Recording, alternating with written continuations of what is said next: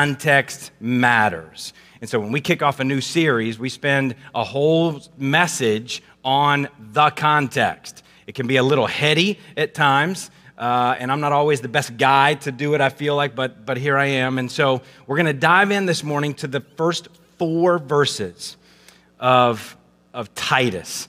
And read those, we'll pray, and then we'll dive into the context and see how it applies to our lives today. So Paul says in verse 1, Paul, a servant of God and an apostle of Jesus Christ, for the sake of the faith of God's elect and their knowledge of the truth, which accords with godliness, in hope of eternal life, which God, who never lies, promised before the ages began, and at the proper time manifested in his word through the preaching with which I have been entrusted by the command of God our Savior, to Titus, my true child in a common faith, grace and peace from God the Father and Christ Jesus our Savior. Let's pray, church.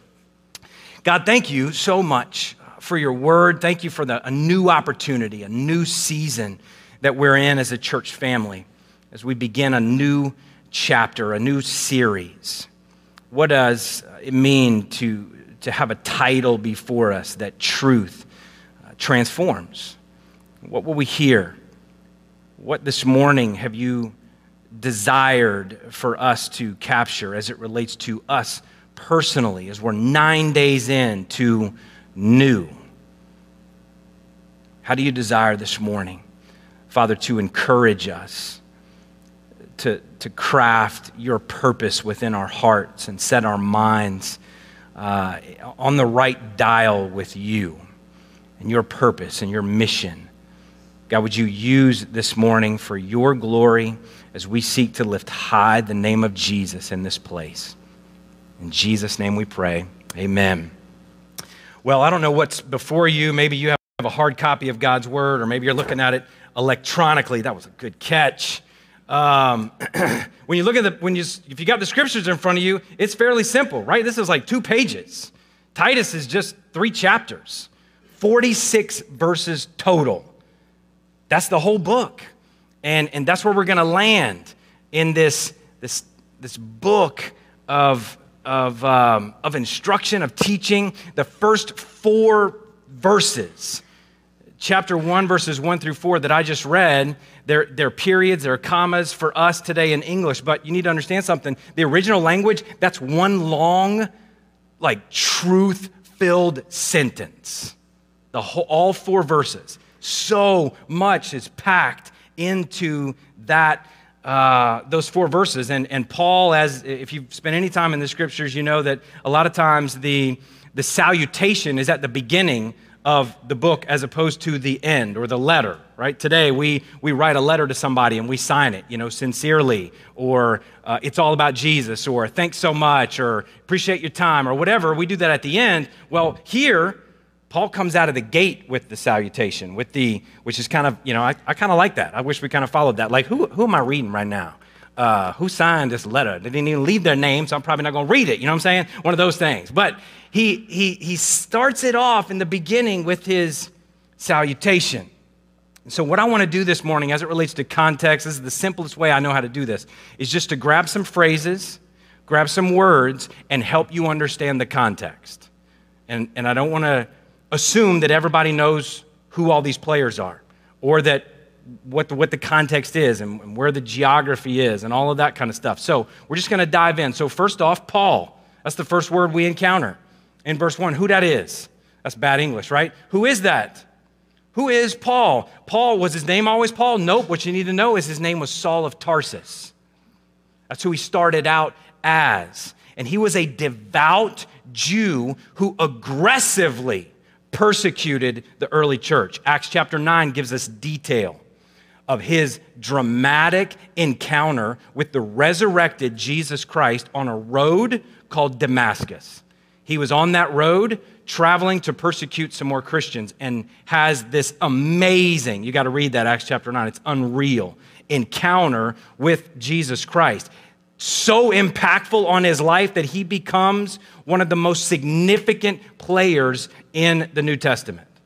He becomes the missionary to the Gentiles and has all kinds of letters. The New Testament is chock full of his writings, inspired by the Holy Spirit of God. They're full of encouragement, exhortation, instruction to churches and individuals throughout the Roman Empire. He is, the next phrase, a servant of God. You need to know that that is a strong term in the original language. There's a lot of weight to that phrase. It is an excessive willingness to serve and please. Paul is saying that he has sold himself into slavery, that his will, whatever will he has been completely swallowed up by the will of his master. What's very interesting historically is that within the Roman Empire, the Romans, that was like, you might as well kill yourself if you have to become a servant of somebody else. Like that's documented. So for Paul to come out of the gate with, you need to understand something about me. I am a servant of the Almighty. That he is a slave to Jesus Christ. The next word is apostle. What does that word mean? That's a mysterious word. It literally means sent one. That's what it means. Someone sent to accomplish a task on behalf of the sender. But this word apostle for Paul, it carries with it some significant and weighty authority. Why? Because he comes with the authority from the one, capital O, capital N, capital E, who sent him. And the scriptures say that it's Jesus Christ. That's who he is sent from. Then you get to this next phrase, for the sake of the faith of God's elect. I'm just going to read to you straight something that I read that I think is pretty spot on. It's from the Expositor's Commentary. God's elect are those who have responded to God's call through the gospel. The expression embodies a true balance between the divine initiative and the human response. Although surrounded with mystery, the biblical teaching on election is for believers and is intended as practical truth. It assures faithful, struggling believers that their salvation is all of God from beginning to end. It's a good word.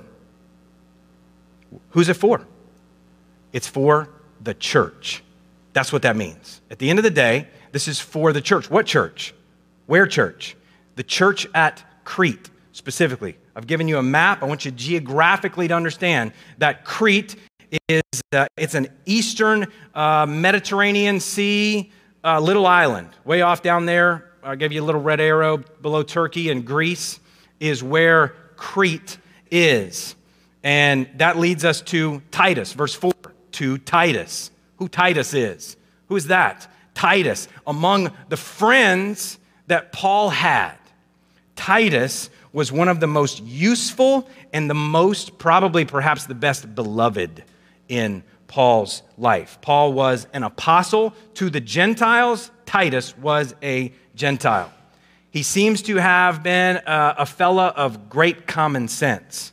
He's got some business savvy. One scholar said that it seems that Titus had some business capacity. He was a man of strict moral principles, as well as a man who could order the church well. He could rally the people behind the mission, behind the vision. We learned that Titus had apparently accompanied Paul on his first missionary journey, or at least part of it.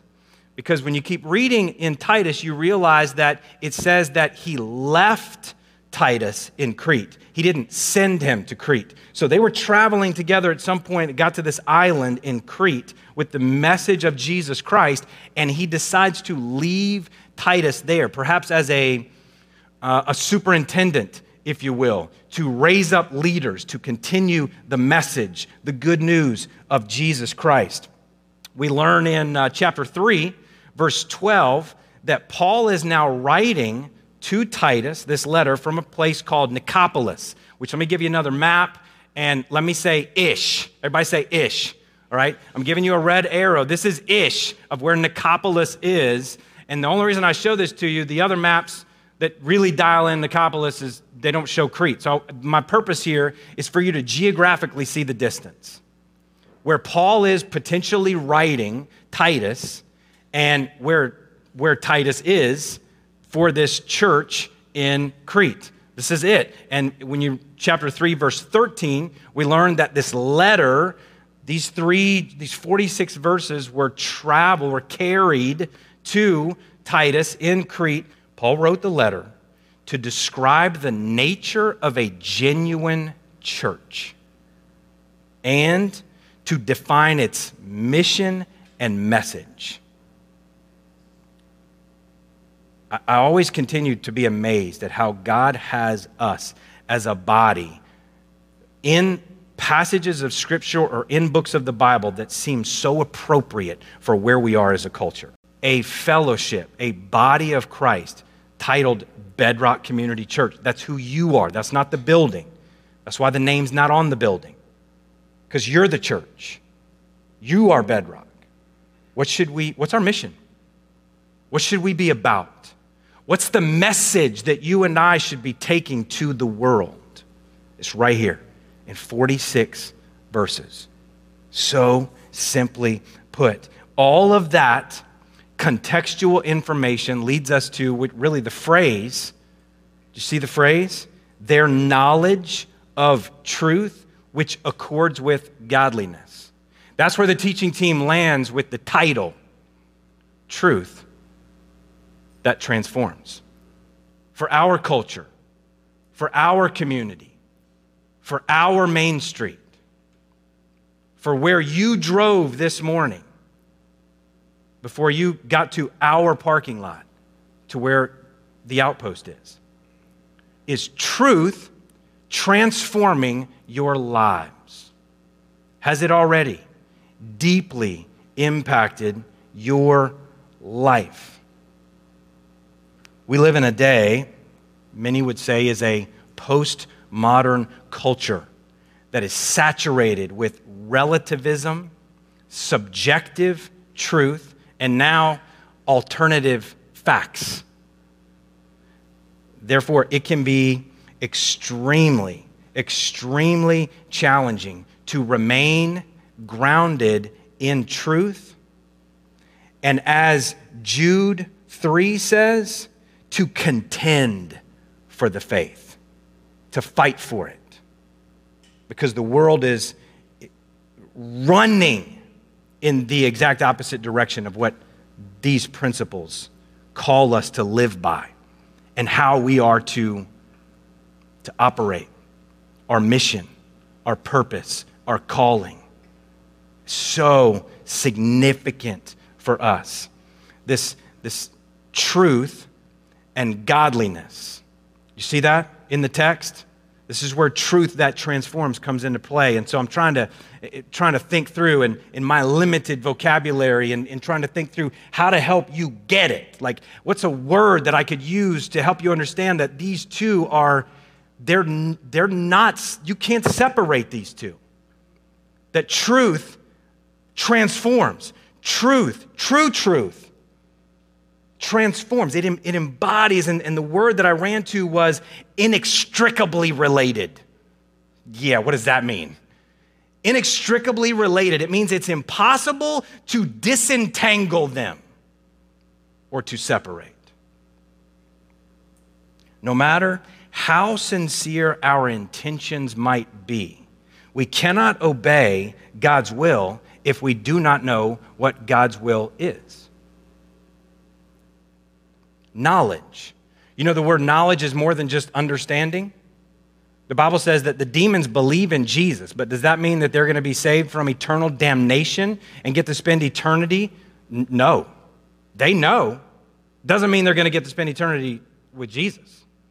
So it's a different kind of knowledge. It's an experiential knowledge. Everybody say experiential. That's what this word means. It means that you've worn it. You've heard it. You've massaged it within your life. It's a part of who you are. You're walking in the knowledge of that truth. It's more than just an understanding or an awareness of. It's you. It's who you are. We cannot be godly people if we don't know what God is like. That he's holy. You see this truth and godliness, they produce transformation. They should. It should change the very DNA of who we are and the patterns of our lives. We all were people who walked in darkness. If you're believing that you just came out of the womb smelling good, all right, and were without sin, you have been greatly deceived. Your mama lied to you. You came out the room all jacked up. You were nasty, all right? You were vile. Oh, but they look so cute, them little kids. No, bad, all right, bad. You needed to be transformed. That's why Jesus died on the cross, right? Because we were filthy, rotten to the core. Sorry to bust your bubble. I don't know. Man, just, truth. We needed Jesus. And so there's this transformation that has to take place in our lives that moves us from being ungodly thoughts, ungodly actions, ungodly behavior to godly ways of living. And if it does not, then either a fake gospel has been presented or a genuine gospel has not been received or believed. Which, that's a dangerous state of delusion to live in and an even more tragic state to die in today's world. Puritan Richard Baxter emphasizes the intimate association of truth with godliness in this phrase. Take heed to yourselves, lest your example contradict your doctrine, lest you unsay with your lives what you say with your tongues. Oh, I thought I would hear like a or a woo, or maybe even an amen. Okay, thank you. That's a statement right there. I'm looking around the room to see if anybody's writing that mess down. That's really good, y'all. That's good. How many of you have walked in the negative of that? Can I see your hand? Raise it up like, yep. You said to your kids, right? Don't do as I do as I say. Come on. This is medicine. It's medicine that we all need to hear. Paul warns of this. He gets a very detailed list, and he says, hey, I need you to understand something about the last days, like end times. And there's many today who would believe that we're in it, right? We're in it. Betty White passed away, right? Betty White, we know Betty White, Golden Girls. I don't know if you've seen the meme. It's got a cuss word in it, but it's pretty funny, I'm like, that's hilarious, where Betty White is like in heaven and all the rest of the Golden Girls, and she's like, the whole place is gone flipping crazy. I'm like, that's funny. That's very funny. Y'all think that's funny? Sorry. We need to lighten this place up a little bit. Y'all serious this morning. What happened last week when I was in Disney, all right? I'm back from Disney World, you know what I'm saying? Y'all are all serious. Paul gives us this list. 2 Timothy chapter 3, verses 1 through 5. He says this, but understand this, that in the last days there will come times of difficulty. Somebody say, within it.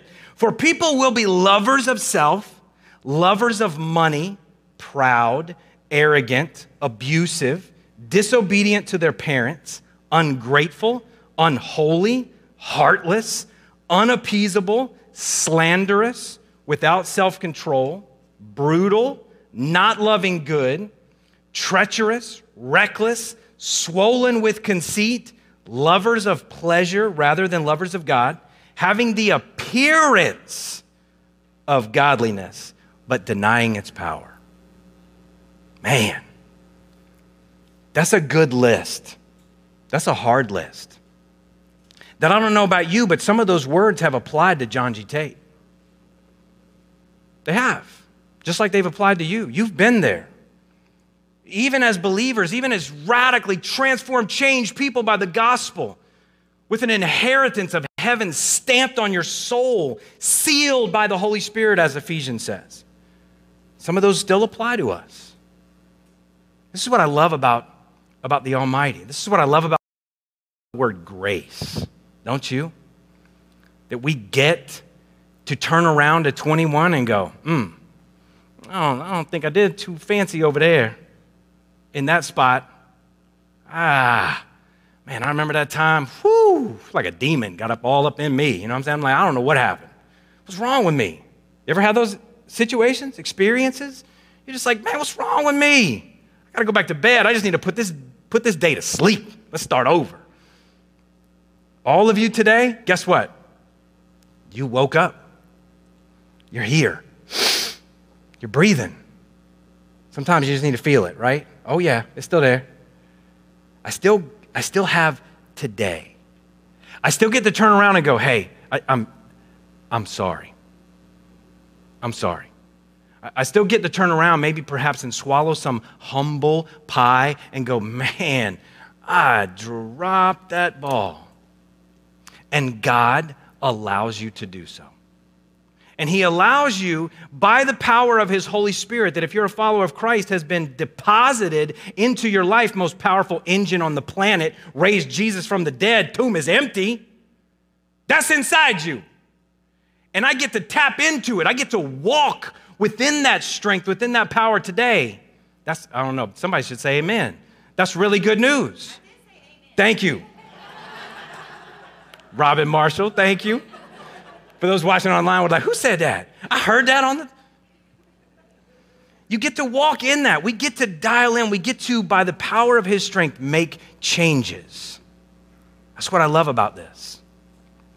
We get to take a look at the title, Truth That Transforms, and think about how it transforms us. Spurgeon, this is going to be big. It's going to be weighty. Spurgeon put it forcibly expressive when he said, periodical godliness is perpetual hypocrisy.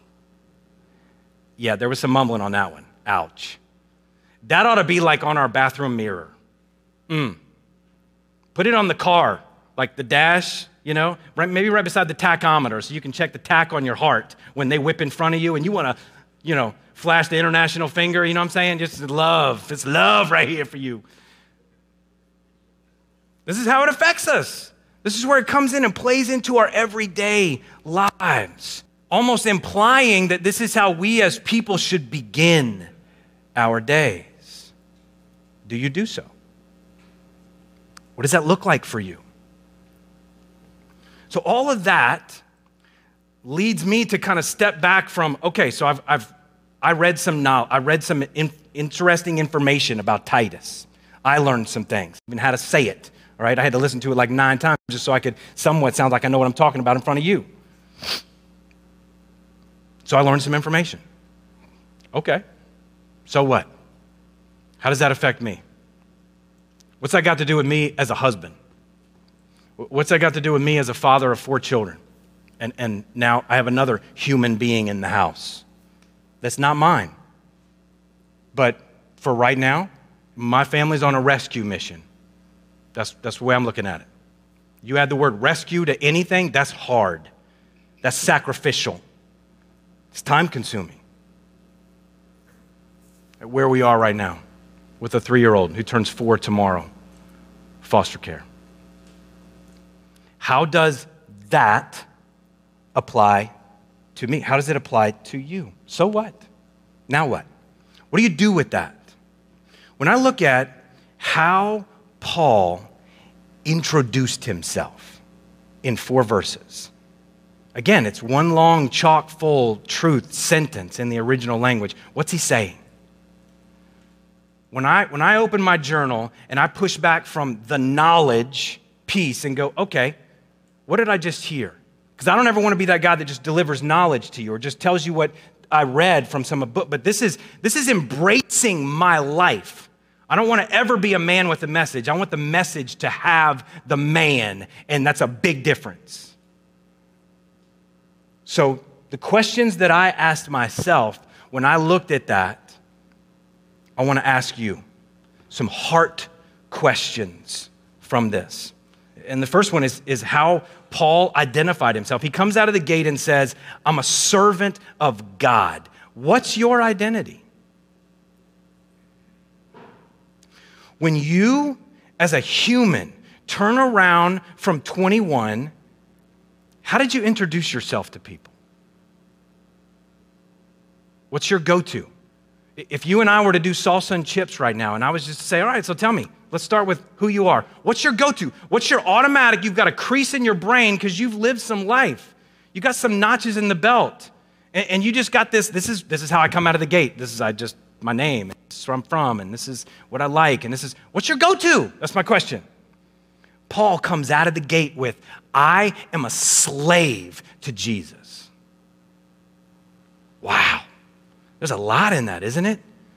That his identity is I'm a servant. I'm a servant. That's who I am. Secondly, Paul declared his primary purpose for living. It's kind of threefold in verses 1 and 2. 1, he says, I want to be the means by which people come to faith in Jesus. 2, I want to strengthen their knowledge, remember, experiential knowledge of truth. Why? To establish them for godly living for eternity, I could add, because it's all right there. So my question to you is, what's your primary purpose? I understand you have a job, and you got to have a job because you got to pay bills, because you got to put gas in the car, and you got to have insurance, or you don't get a car, and you don't get the registration from the DMV, and you don't. I get all of that. That's just the way the ball works. Set all of that aside for a second. What's your purpose within that?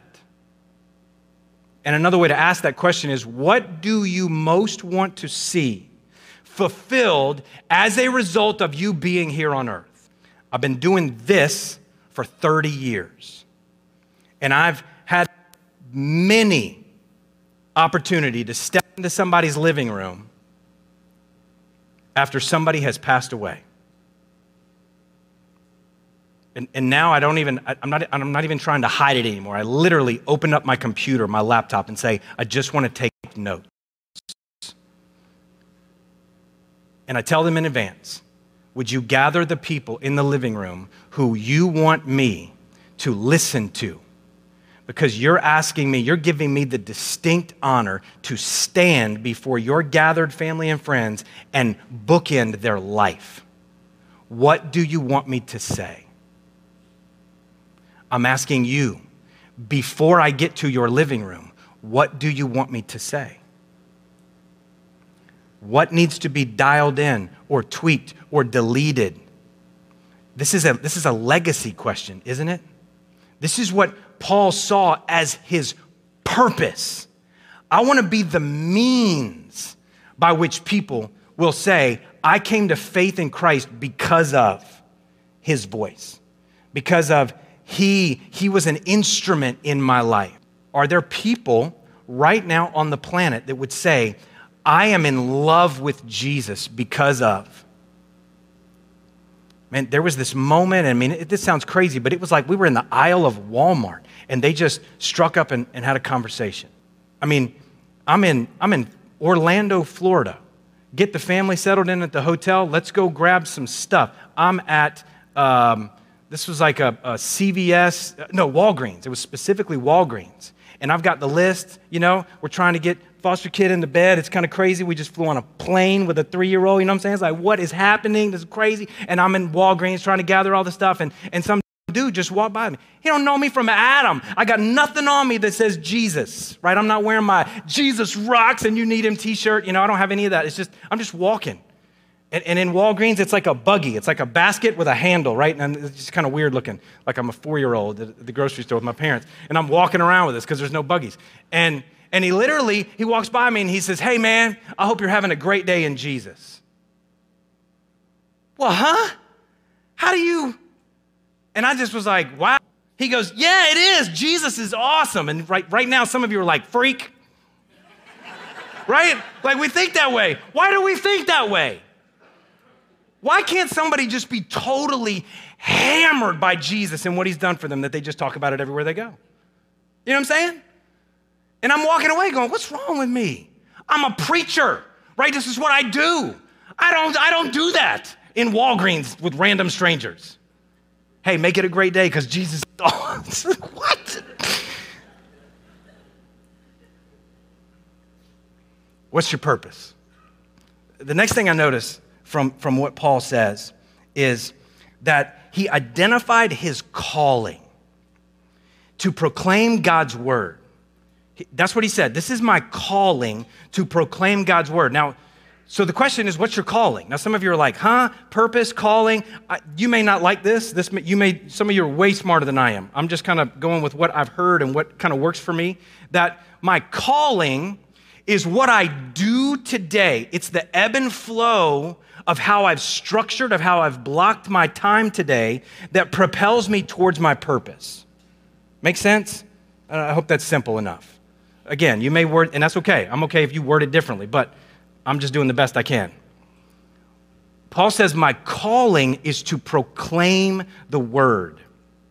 This is a John 18:37, where Jesus said, this is my purpose. I've came to give testimony. I've came to testify to truth. And so, whatever you do, I don't care if you're working construction, I don't care if you're a stay-at-home mom, I don't care if you're in a cubicle or if you're cut hair or you work at, wherever whatever you're doing, you can accompany the purpose of Paul and his ebb and flow calling within your day-to-day life and how you intentionally walk within it and structure your day. This is possible. Lastly, Paul affirmed his relationship with Titus. His commitment to disciple someone younger than him was resolute and intimate. So, who are you discipling in the faith? Some of you are like, I bet you got lots of those people. Okay, can I consider this the moment where I'm intimately discipling you in the faith? I'd beg to differ with you. This is like a shotgun for us. You know what I'm saying? I'm just like blasting. And hopefully I'm standing on truth and I'm projecting to you what the Bible says. But this is what you pay me to do. At the end of the day, let's be honest. But am I intentionally grabbing a soul from out of the life and going, hey, this is what I've learned. I just need to, it's called discipleship. We talk about this all the time. This is not my definition, but I think it's really good that I have a cup, that I have a life that I've my father and my grandfather and people that I had in my life and coaches and people that God has orchestrated and thumbprinted to be in my life, and I've learned life. I've learned biblical theology, doctrine that affects and transforms me, and I'm wearing it. Now I turn around and go, okay, wow, what do I do with that? Hey, younger you, and you just kind of keep hanging around. What if I had an intentional moment? Maybe every other week, or maybe every week, or maybe we just get together on the phone, or maybe we Zoom together, or maybe we just get together and I just kind of go, hey, that's discipleship. Don't complicate it. That's all it is. It's take what you've heard and learned and it's in your cup and pour it into somebody else's. This is intentional for the Apostle Paul. Do you have that? I told you about going to the big church in Roanoke when I was a youth pastor, and I talked to a guy who'd been doing student ministry there for like 40 years. All of his kids had gone through the student ministry, and I'm just learning. I just got out of a learner. I'm a young dude, just got out of seminary, and I'm listening and I'm learning, and I'm like, so when you turn around last year, can you put your finger on maybe a few souls that you intentionally poured into? First off, I've never been asked that question. And secondly, I'm really ashamed to tell you that right now I can't think of one that I was intentional. Don't you think that would be bad for me to intentionally seek out somebody individually? Because then wouldn't I be picking? Wouldn't I be? And I'm like, all I know is Jesus picked 12. He handpicked them, knowing one of them was a messed up joker. He still picked him. He was like, wow. And I'm like, what would happen right now if you and I, if we just desired to lead differently? To go, man, I want to be intentional with my time.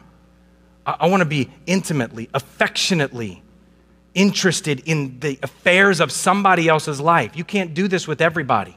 I can't do this with everybody. But I got to be obedient to the ones that God kind of highlights for me. And I shouldn't be pouring into everybody's cup. You know what I'm saying? You got people in your life, and it's just where let the Holy Spirit do what the Holy Spirit does. But I'm wondering, 9 days into a new year, do you turn around and go, that one, I poured in. That one, I don't know how good or how effective I was, but that one was intentional. Here's the point. We get to today turn around to a new chapter. We're all writing a new one. We're all starting new and fresh, and 21's 21, but this is a new. And I get to go, I would love that December 31st, or when we're landing 22, that I could intentionally have a different answer than I had that day on January 9th when I was in church. That's the beauty of it. I believe with all my heart that you and I, that we are what we repeatedly do. You know what that is? One of my words for 2022 is habit. Habit. I've got some ebbs and flows with my life, with my habits that I don't like.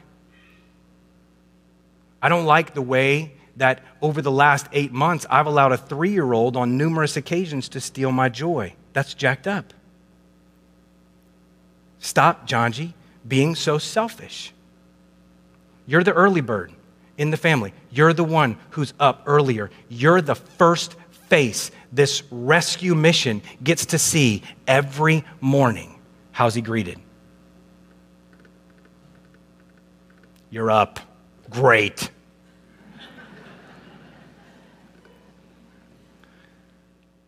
Like I'm looking at the Holy Spirit of God going, God, I don't know how long this human being is going to be in my family's care. I don't know what your plans are. I don't have a clue what your plans are. Am I going to be doing this for the rest of my life? If so, you know what? You're God, I'm not. Okay. So how can I be more joyful in the purpose that you've called for me personally, for my family? How can I be more joyful? How can I be more optimistic? How can I be more intentional? Listen, you are what you repeatedly do. It's called habits, and we develop these creases in our brains, and truth be told, they're not always positive. But as I read, 12, 13 years ago, I read a John Maxwell book called Thinking for a Change, and there were 3 principles that deeply impacted me. No matter who you are or what you're doing in life, unsuccessful people focus on survival. Average people focus on maintenance. Successful, they focus on progress. Progress. What does progress look like for you personally? With the context, with 4 verses of Titus chapter 1, of Paul's salutation, of Paul's heart for people. Let's pray.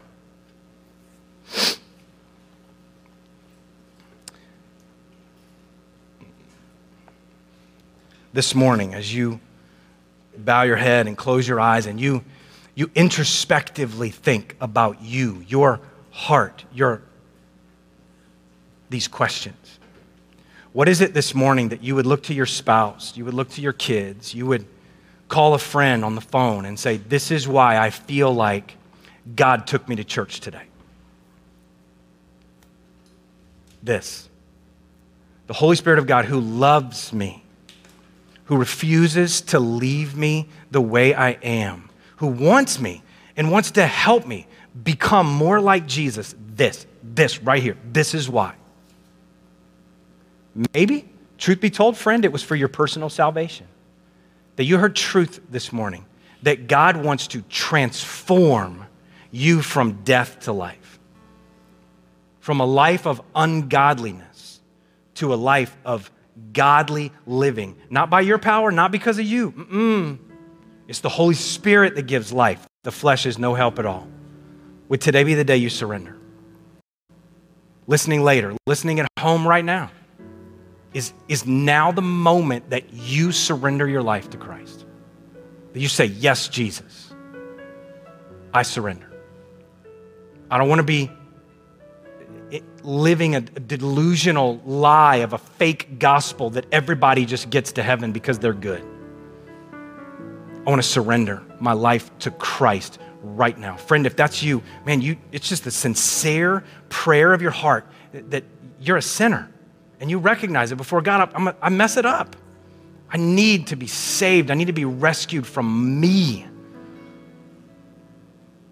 I wonder this morning for you, believer, that the Holy Spirit of God would just kind of, in his loving, man, just so grace-filled way, would just have underscored something for you today. How many of you would say, yeah, I got it. I know. Anybody raise your hand and go, yep, that was me. Hands all over the room. Listen, my question now is, who will you tell? Who will you invite to hold you accountable to perhaps change some habits? Father, thank you so much for your grace, for the truth of your word, for the excitement and the passion that is clearly here within a man named Paul. Thank you for a young disciple of a man named Titus, loving and serving people, equipping and building your church. God, thank you for struggle. It's where iron sharpens. It's hard, but clearly the moments in our lives that have perceived to have been the most difficult are the moments where you just showed up and showed off in such a magnificent way. God, how can we as your people walk in joy through trial, through tribulation? I pray that you would use your word in our hearts, that you, one true creator God, would be the focus of our lives and the ebb and flow of our day. Have your way in this place as we say yes to you in Jesus' name. Amen.